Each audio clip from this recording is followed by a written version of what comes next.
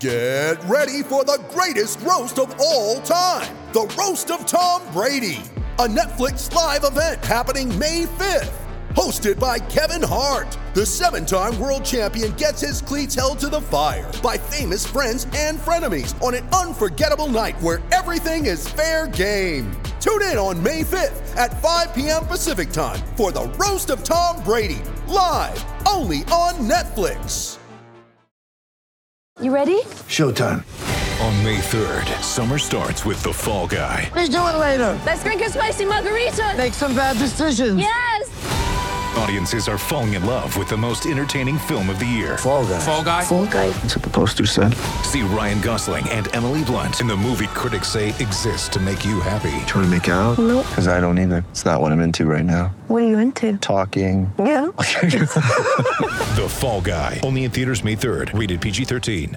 With threats to our nation waiting around every corner, adaptability is more important than ever. When conditions change without notice, quick strategic thinking is crucial. And with obstacles consistently impending, determination is essential in overcoming them. It's this willingness, decisiveness, and resilience that sets Marines apart. With our fighting spirit, we don't just fight battles, we win them. Marines are the constant our nation counts on to fight the unknown. And through adaptable problem solving, we do just that. Learn more at marines.com. Beyond the Baseline is brought to you by FreshBooks. For freelancers and small business owners, FreshBooks takes the pain out of accounting. Have a question about the service? A real live human will answer every call in about 3 rings. Get your free 30-day trial by going to freshbooks.com/beyond and enter Beyond.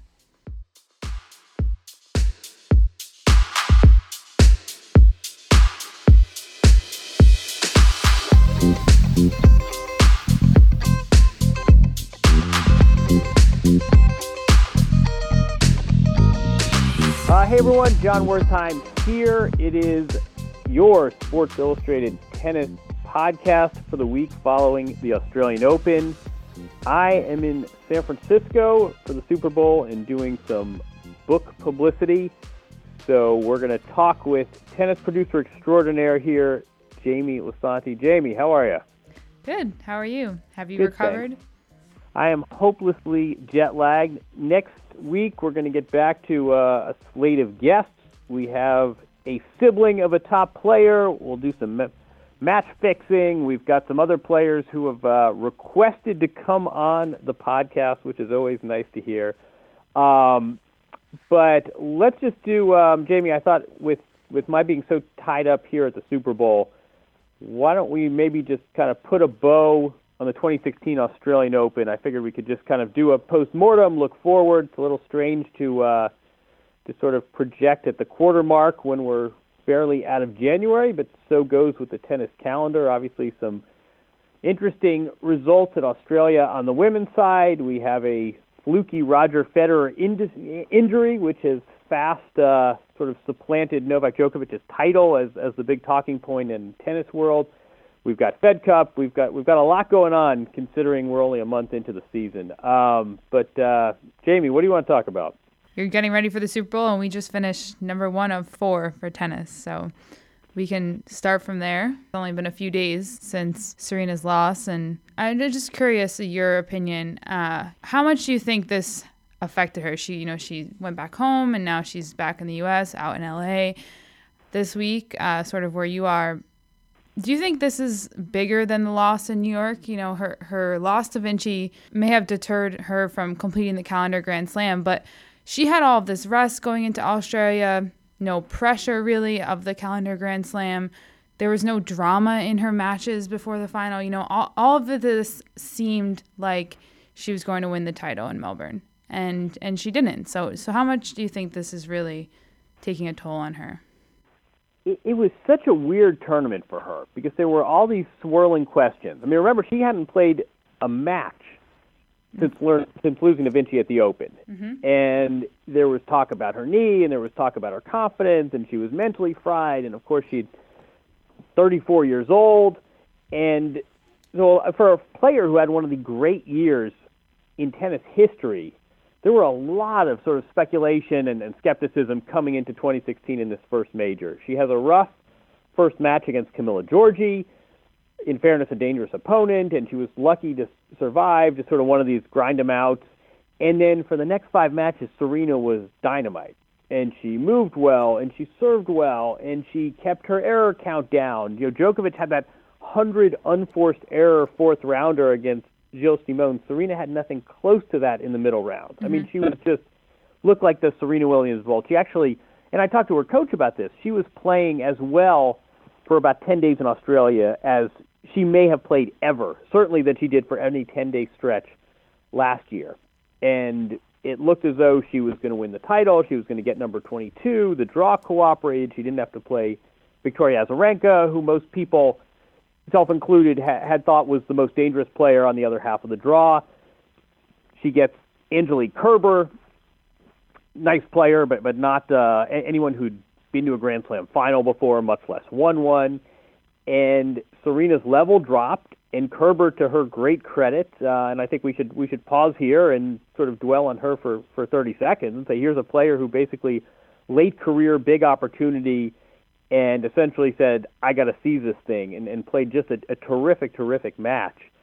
This on the heels of having beaten Azarenka in the quarterfinals as well. All credit to Kerber. But Serena's level dropped, the opponent was emboldened, and it looked like Serena sort of clawed her way back in the second set, and it looked like we've seen this movie before, and Kerber said, no, not so fast, and really won. I won't say stole. I mean, Kerber won that third set honestly and honorably, and I thought Serena's reaction was very telling, which was essentially, good for you. I enjoyed the competition, and it's great to see you win, and if I hadn't won, I'm glad you're the player who did. I think Serena Williams leaves here thinking a few things. I think one of them is this is 2 straight majors after having won 4 in a row. This is 2 straight majors that she had a big match and couldn't quite seal it. At the same time, I think she's probably optimistic about the state of her game. I think she's at peace with her place in history. I mean, she's referenced Steffi. She referenced Margaret Court. I think she doesn't feel 34 years of age.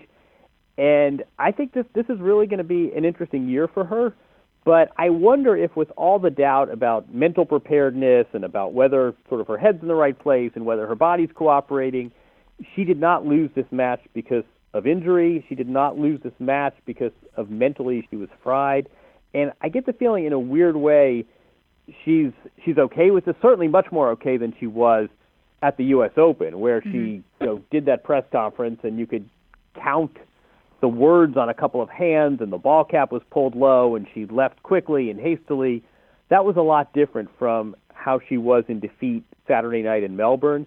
And all things considered, disappointing she didn't win the title. When she reflects on her career, I'm sure she'll say this was one, not unlike Sam Sosa in the 2011 U.S. Open. This was one that got away. And at the same time, given all the uncertainty 4 weeks ago, I suspect all in all, on balance, she's pretty happy. And where does she go from here? Well, one place she goes is San Francisco. She's coming here for a women's sports seminar with Roger Goodell and Billie Jean King, among others. She is not obviously playing Fed Cup. Venus is. But looking at her year, she'll play Indian Wells again, and she's likely to play Miami, where she always tends to do quite well. And you got to think that with 3 more majors and an Olympic Games, a lot to look forward to. And you got to think, she's not going to win the Grand Slam. She's not playing with that pressure. There's not going to be any sort of come to New York with the burden of history. At the same time, she has the burden of winning that 22nd one and tying Steffi Graf. And I think that realistically, that is a likelihood. I mean, I think that will happen. And I think she's saying, look, I'm not chasing the history I'm chasing last year. This is a different kind of history. And this one, it's not one bad day at the office. This one, we still have 3 majors to go. I'm playing pretty well. Yes, I'm 34. I'm going to have to ration my playing time in my schedule, but that, of course, is nothing new. And I think in a weird way, she leaves Australia in pretty good shape, certainly much better shape than how she left the Open last September. How's that for a Serena monologue, Jamie? I know you answered all of my questions without me asking them. You don't think she's going to get stuck on 21 though? Stuck like a blackjack player, stuck on 21. I can't imagine. I think a few things are going it's one of them is that, it's it's 2 majors in a row, but they were under very different circumstances. I mean, that Vinci match was just a disaster, and whether she admits or not, I mean, anyone could see, and her coach even has spoken, and the pressure clearly got to her, and she was almost paralyzed. I mean, she wasn't moving the way she usually moves, and the serve speed dropped. I mean, by all empirical measures, the occasion got to her. I don't think that was quite the case on Saturday night. I think leaving when a top 10 opponent plays a terrific match and beats you is a lot different than when a player, outside the top 40 plays a match and you're serving at 60% your normal capacity. So I think I don't think there's going to be any sort of jinx in that sense.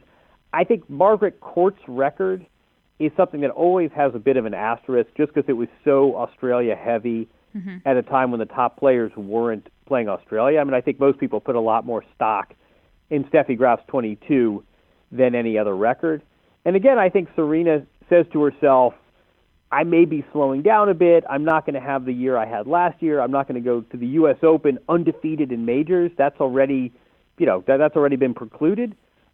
At the same time, I'm going to get one of these. So I do not think she'll be stuck on 21. I think, Wimbledon's a likelihood. I mean, she may not win the French, but I think that, between Wimbledon and the U.S. Open, probably a good bet to get one or the other, tie Steffi, and then I think she goes from there. But, it's weird. She didn't win for the second time in a row, and I think most casual fans would see that and say, oh, she's fading and time is catching up with her.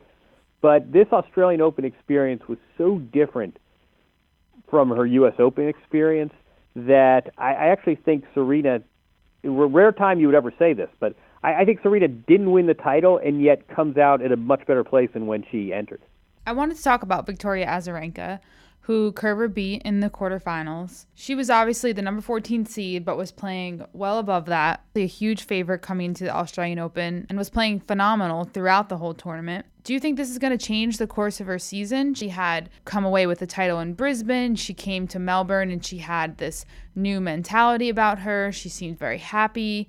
What do you see for her? Do you think a major is in the cards for her? Do you think she's going to continue to win titles and just not get there again when it comes down to a Grand Slam tournament? What do you see for her? She's at an interesting point, too, because she was seeded 14, but it didn't matter. I mean, everybody thought she was the player to beat on the bottom half of the draw for the first week. It certainly looked that way. I think she lost 10 games in her first 4 matches, and then she just didn't bring it against Kerber. I mean, Kerber actually had more winners than Azarenka, which is crazy when they played in the quarters. And now you say to Azarenka, it's great. I mean, you have this ability. You're a 2-time Grand Slam winner. We all know what you're capable of, former number 1 player. But it's been 30 months. I mean, it's been since the U.S. Open in 2013 that she's even been past a quarterfinal. And this is 3 straight majors where she's reached the round of 8 and then hasn't lost. She's a player with supreme self-confidence. I mean, she doesn't have the sort of wavering self-belief that other players do. She thinks she's going to win every point she plays. She thinks she's going to win every match she plays. She thinks she's going to win every tournament she enters. I mean, this is not someone. She said I talked to her during the tournament. She's like, "Oh, swagger! I've always had swagger." But you lose at 3 straight Grand Slam quarterfinals, and you start asking yourself some questions. And I think at some level it's sort of a what have you done for me lately? And she's a terrific player. I mean, again, this is someone who's been ranked number 1. We all know about her ability. She's moved very well. She's gotten herself back into shape. I mean, there's a lot to recommend and admire. But the facts are the facts, and she hasn't been beyond the quarters in 2.5 years now. It would be nice to see her emerge. I mean, she's obviously a player that is on the short list of who can beat Serena and who can be the new number 1. And after Serena, who do you like? And Azarenka's name is always in that conversation. She didn't have the drama of Simona Halep, who didn't even win a match. She didn't have the drama of Kvitova, who's another one of these players often in the conversation, but who hasn't been delivering lately. She didn't have an injury the way Madison Keys did. And yet, it was kind of a disappointing tournament for Azarenka, looking so good for 4 rounds. I mean, you might have, for 4 rounds, you'd say she's as impressive as anyone. And again, Serena had a terrific quarterfinal and a terrific semifinal. Azarenka, after those 4 rounds of just cruising, blitzing, barely an hour tennis, couldn't answer the questions that Kerber posed, and she leaves another tournament saying, I played well for a week, but I wasn't around at the business end. Speaking of the business end, all over America people have businesses, and they're counting down to a huge event. It's not the Super Bowl. It's not the election. It's taxes. And there's a better way to manage your books and make tax season easy so you don't have to worry. It's called FreshBooks. It's a cloud accounting software designed exclusively for service-based small business owners. It's the personal accountant you've always needed right in your pocket. FreshBooks is fast. You can create and send an invoice in 30 seconds. Customers can pay online. And if you have a question, they will answer. And you'll talk to a real live human. There's no phone tree, no please press 1 or anything like that. So whether you are a landscaper, a web designer, a freelance writer, whatever it is, FreshBooks will do all the heavy lifting for you on invoices, expenses, and taxes. And right now, FreshBooks is offering the listeners of Beyond the Baseline 30 days of unrestricted use, totally free. And you do not need a credit card to sign up. To get the free 30-day trial, all you have to do is go to freshbooks.com/beyond and enter Beyond in the How You Heard About Us section. That's freshbooks.com/beyond and enter the promo code BEYOND. I want to talk injuries a little bit because we've had quite a few post-tournament updates from some players about injuries that they've been dealing with or new injuries. First, most recently, Roger Federer announced that he underwent knee surgery to repair a torn meniscus. Just today we saw that the Swiss papers are reporting that he heard it the day after his loss to Djokovic, playing with his daughters in the park. So how is this going to affect him, his quest to win another major, and, at his age, what is this going to do for Federer? Do you think he'll bounce back? Yeah, I mean, let's timestamp this, right? So we're recording this on, I don't even know what day it is. It feels like April. By the way, digression, you cannot exaggerate the jet lag coming back from Australia. I mean, this has just been a brutal few days of sleeping. So let's it's timestamp Thursday. It's Thursday, right? All right. So we are recording this on Thursday, so I suspect you Thursday will be morning. listening to and this I've on been, Thursday. Yeah, exactly. I'm sleeping till May, but no, and I've been candidly sort of running around doing Super Bowl and book stuff, so I'm just looking at my Twitter. And what, as of Thursday morning, what we're being told is that this was an injury suffered after the semifinal match. It was very strange because when this first came down, everybody said, he lost that match to Djokovic, but I certainly didn't see any sign of impeded mobility. But then we learned that this happened the day after the semifinal match. And again, as of Thursday, we're hearing that either at a park or a zoo, this seems to have been a fluke injury that happened playing with his daughters. There is obviously a sad irony in that here is this guy playing a physically rigorous sport and just got done playing, 6 best-of-5 matches, and this is how he gets injured. I don't know. I mean, the report I'd heard, the last one was he was going to miss 2 tournaments and be back for Indian Wells. That seems optimistic. At the same time, the Federer in his camp in particular tend to be quite realistic and professional. I'm suspecting they're not. I have no reason not to believe them. So this changes things. I mean, this is probably the guy who, even at age 34, poses the biggest threat to Djokovic, who has certainly had his way with Andy Murray. He's had his way with Rafael Nadal. Other dangerous players like Wawrinka aren't getting to the point in the tournament where they're playing Djokovic. I mean, you would still say Roger might be the guy who gives Djokovic the biggest issues. And now Roger is slowed by knee injury. So your first thoughts are with 34-year-old Roger Federer, who's always taken such good care of his body and has always managed to go through his career with the exception of the 2013-2014 phase. He's always gone through his career injury-free. So there's a certain sadness that at this stage in his career, he has an injury like this, and it occurs in a non-tennis capacity. But the other thing it does, I think, is it only makes Djokovic's dominance that much more imposing, that basically the number 2 candidate is going to be slowed at least this spring. Again, you hope Federer will be back in time for Indian Wells, which is really the next significant event. And we've seen, knee injury is one of these vague phrases. It's like Hollywood producer. We don't know the extent of this. We don't know the severity of this. There's a big range of options here. I mean, knee injuries can be career killers, and they also can be the things that you get scoped out, and maybe he will be playing, I believe it's March 10th when Indian Wells kicks off. You mentioned, he poses the biggest threat to Djokovic, and my next question is sort of just about how do the top men, in the top 10, sitting under Djokovic, how do they figure out how to beat him at this point? It's a question for Federer when he comes back, hopefully, for Murray, Nadal. Wawrinka's the only one who's beaten him at a major in the last 15 months. What do they have to do, or who's going to solve the riddle in your book? That's a great question, Jamie. I think that it's at the stage now where you're not going to win sort of ground and pound tennis against Djokovic.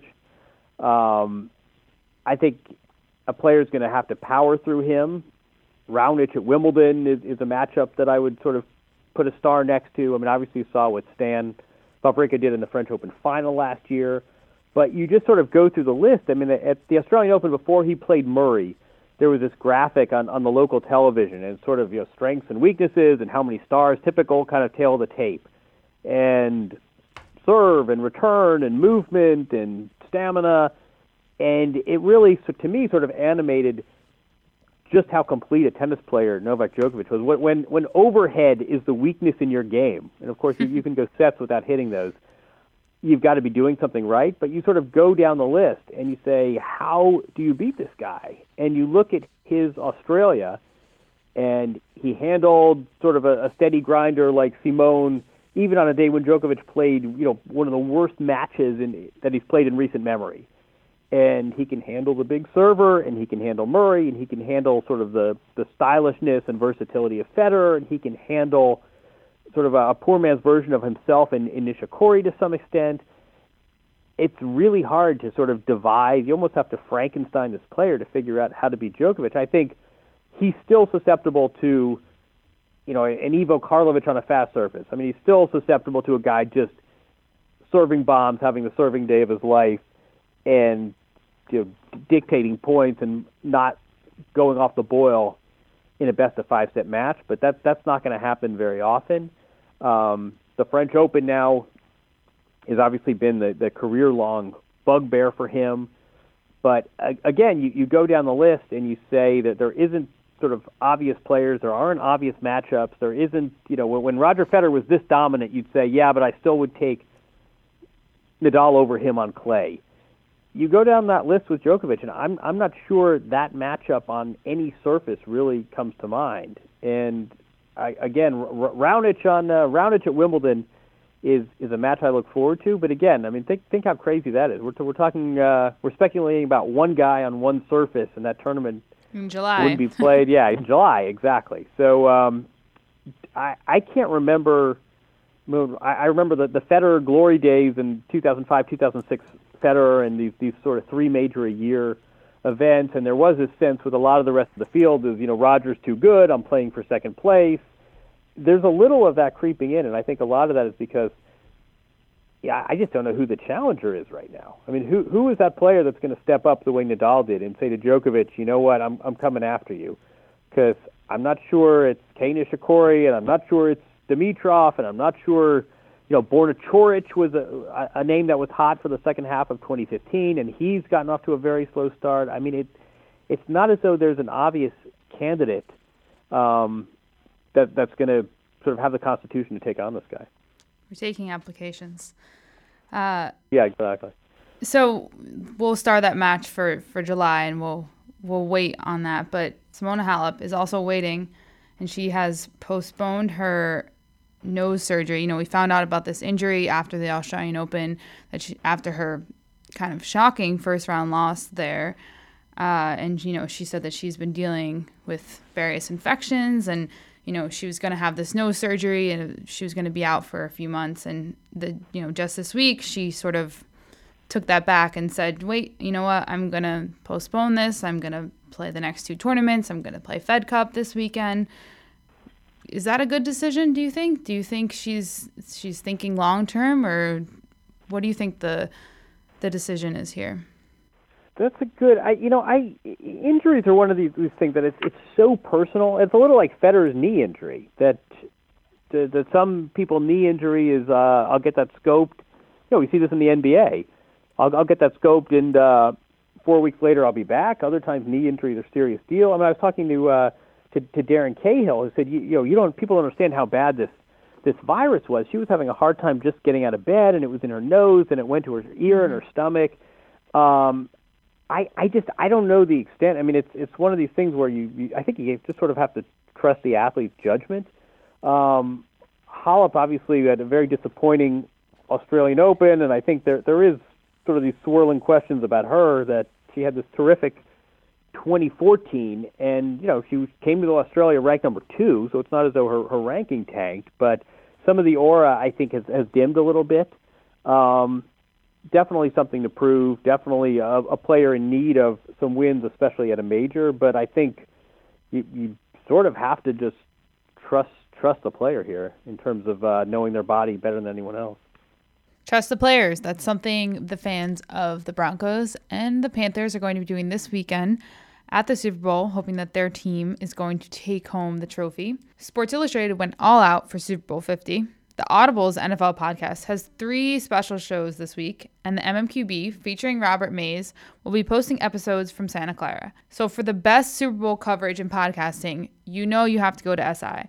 Search for the Audibles podcast and the MMQB on iTunes or on your podcast app of choice, or you can go online to si.com/podcasts. And now, John, we'll wrap up with a little bit of quick fire winners and losers Q&A. So I'll just start naming off some players. First up, Gilles Simon. Gilles Simon. I would say same as always. He's a great bet to reach the 4th round. He's a less great bet to beat a player ranked ahead of him. I credit him for hanging in there and taking Djokovic to 5 sets, which obviously neither Murray nor Federer nor Nishikori could do. At the same time, you're playing against a guy who has triple-figure unforced errors. You'd like to win that match. Do you think that was on account of Djokovic or on account of him? A little of both. I mean, Djokovic was having an off day, but Simon's one of these annoying guys to play against who, he's going to get a lot of balls back, and he's not going to give you much in the way of rhythm, and stamina is not going to be an issue with him. Sort of an annoying opponent, but again, you say, boy, if I don't beat him when he's this off, when am I going to beat him? Rafa Nadal. Not a good tournament, but not as bad as you might think. Another mystifying defeat, another loss at a major to a player. Remember, he loses to Fognini and he loses to Dustin Brown. A loss to a lesser player at a major, but Verdasco just played the hour of tennis of his life. I mean, no one was beating Verdasco the way he played for the last hour of that match. So I think that's your consolation if you're Nadal. Should have beaten this guy. This is a guy I used to beat up on ritually in my career. It's a countryman. It's a friend. But boy, was he playing unbelievable tennis. Milos Raonic? Bittersweet. Terrific for 5.9 rounds. And was really on his way to beating Andy Murray. Has an injury, another injury, and suddenly it's a lot less of a it sort of puts a little bit of a shroud on the tournament. Not unlike maybe like a Madison Keys. This is a guy who's had durability issues, and this has been a question mark for him. And so I think that's sort of a particular point that makes this a little tough for him. That injuries are nothing new to him. At the same time, he should go back and watch videos of his first 5 matches, beating Wawrinka, a former champion, in 5 sets no less, and then really taking the match to Murray. And I think it all comes down to health. I mean, I think the game is there. He's a rational guy. He's a thoughtful guy, but he just needs to take care of his body. Similarly, my next one was Keys, and so do you think between the two of them, do you think, who's going to come back from these injuries first, or are they just kind of going to be nagging throughout their careers? Do you think? I mean, both fairly young. I'm always with injuries. You're always a little reluctant to speculate too much. We're not dealing with perfect information, and sort of some of it depends on rehab and how well the athletes know their bodies, but. The fact that Madison Keys, Lindsay told us on the podcast a few weeks ago, Madison either withdrew from or had to retire during 9 events in 2015. Mm-hmm. So when it's still January and she's unable to get through the Australian Open with another injury, it really makes you worried. At the same time, the ball striking is there. She's surrounded, Scott Burns, she's surrounded herself with the right people. So, I think we just need to see how this plays out. But it's a little bit of a sort of macro concern for Madison Keys that she's a good athlete and she hits a big ball. But if she can't get through a tournament without an injury, it's not going to maximize her talent. Venus Williams. Yeah, Venus had that great fall and finished at number 7 and flew all over the place to play points and improve her ranking. And after a lousy tune-up, she has a lousy Australian Open as well. I mean, losing to Konta looked better as the tournament progressed, and she got all the way to the semis. We're doing this Thursday, so Venus is, as of our recording time, playing Fed Cup in Hawaii. So we'll get a little bit more of a sense of the state of her game and the state of her health over the weekend. But for someone who finished so strong, in 2015, this is not a great start to the year. We'll finish with some doubles. Okay. We've got our 36-match win streak undefeated team. Hingis and Mirza. Yeah, it's like it's Djokovician. They are dominating the field. And I don't really see too many teams that can compete with them. It's great to see. I think one of the real keys to this partnership are these are two players who have no ambition in singles. Mm-hmm. So, we basically have two players that can dedicate themselves full-time to this partnership. They're not worried about the schedule. They're not tired. We see that a lot on the men's side. In the women's side, we have more of the sort of the cobble together. Irani and Vinci. There were times when both of them would be seated in a singles draw. Mm-hmm. We don't have that with Hingis and Mirza, and right now, I mean, they're very fun to watch. They have a certain camaraderie on the court. Hingis has always had tremendous court sense and great volleys, and the fact that she would get hit off the court a little bit when she played singles, especially in the latter stages of her career, that can be camouflaged a little bit more in doubles. So it's all good. Awesome. Let you get back to Super Bowl and book. I will shamelessly plug your book, This Is Your Brain on Sports, with Sam Summers. We also have a podcast that you can listen to for the book. Oh, Jamie. All right, back to Radio Row. We had a nice little. This was like a nice lunch break. We had a nice digression to talk tennis. Now I'm going back to can Peyton do it and Cam Newton's leadership skills. So it was nice to spend some time in tennis land. Nice talking with you. Thanks, Sean. All right. We'll do it again next week.